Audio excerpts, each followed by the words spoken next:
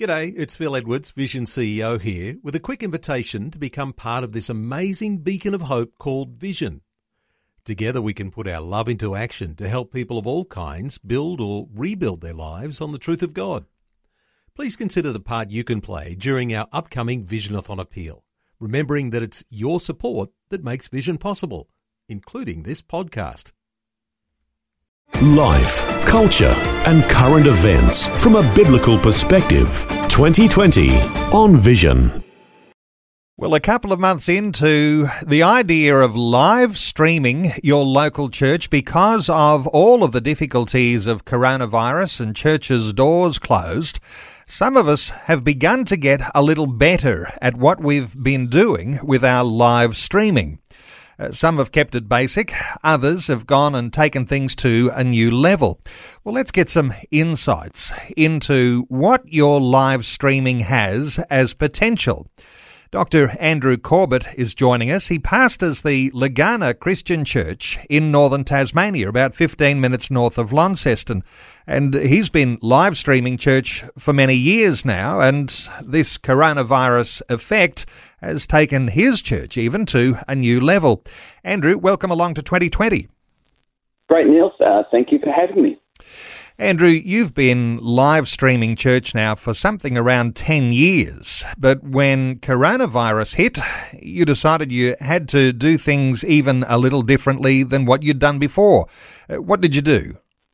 Yeah, absolutely. In fact, our vision for what we are now doing began in 1997, and I remember presenting that at a members' meeting to the church when I said we want to be a church without walls.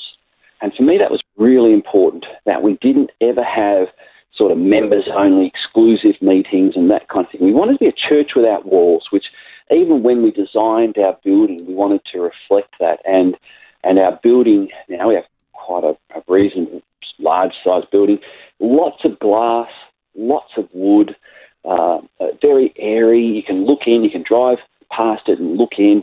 And I know that in media language, in media communities, that's exactly what you don't do.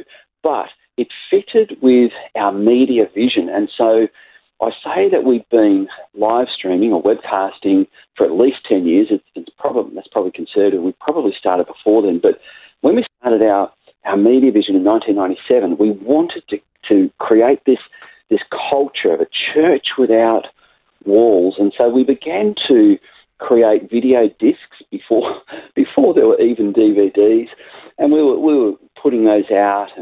And then when we got a little bit more proficient in what we were doing, we were using multiple cameras and things like this, and going live on our website. And probably a couple of years ago, we realised as a team there's more people watching on our online congregation than in our in-house congregation. And so we started to do things to think outside of the box. And part of my media training and background is to realise that in the history of movies, and I'm a huge movie buff, Neil, and when people look at movies, I'm looking at how they actually made it. And I know most people just look at the story, but when you realise the very first movies, were essentially a camera in front of a theatrical stage.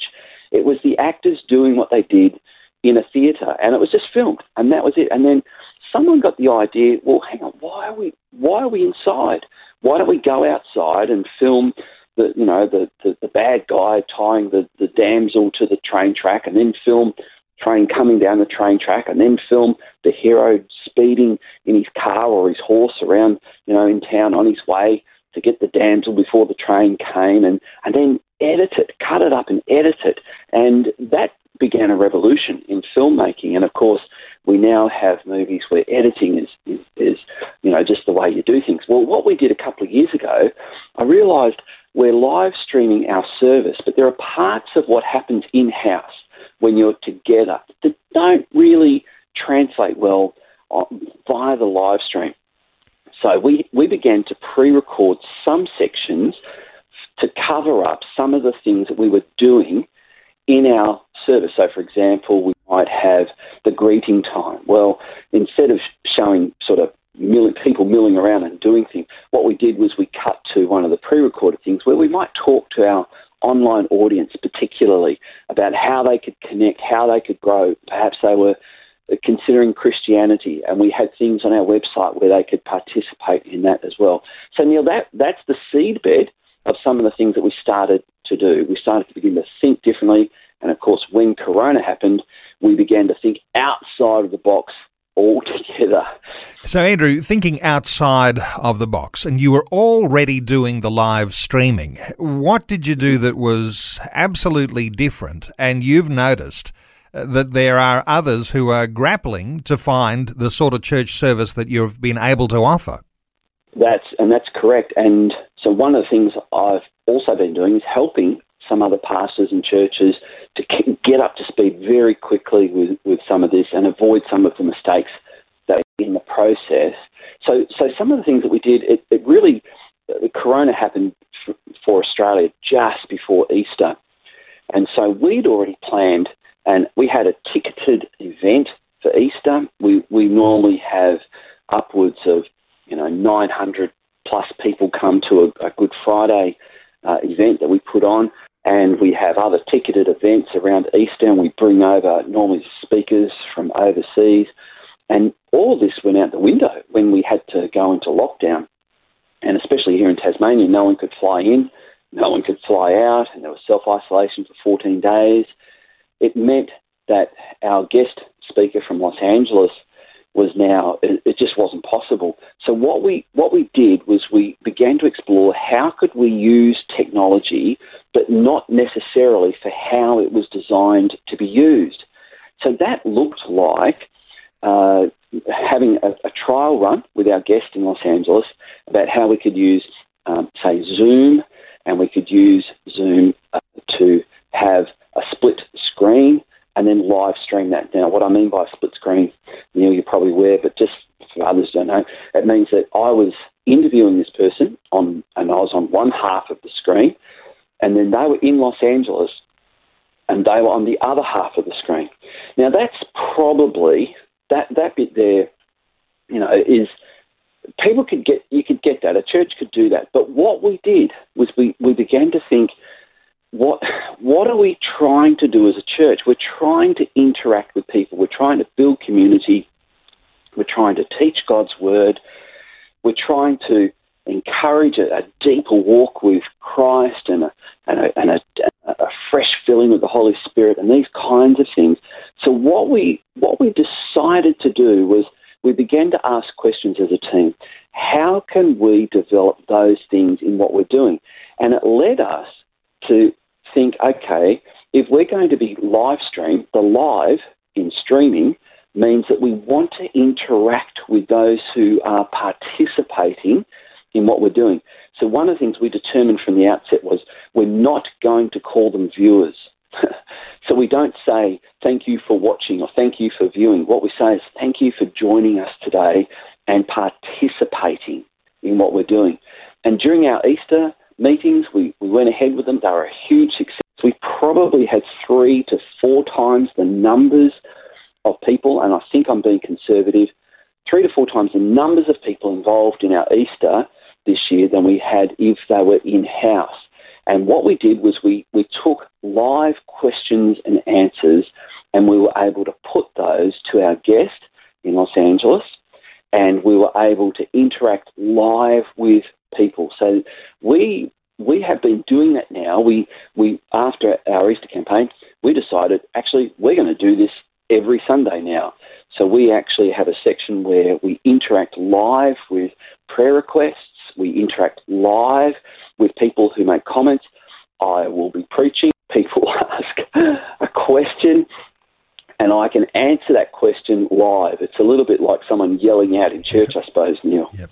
And Andrew, of course, when you've got this happening on Zoom or on when a lot of people are on YouTube, others are using all sorts of platforms, you're saying don't just use one, use lots of them, doing a simulcast across a lot of platforms, and that is extending your reach as well.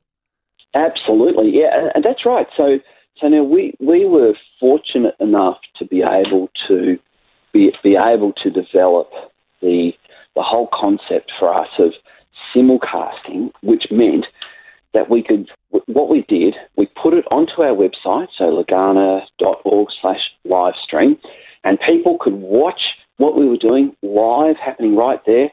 They could also watch it on Facebook, and there's different advantages to the different platforms. So on our church's Facebook page at facebook.com/LeganaCC, people could not only watch what was happening, but they could leave instant comments as well. They could do that on our website.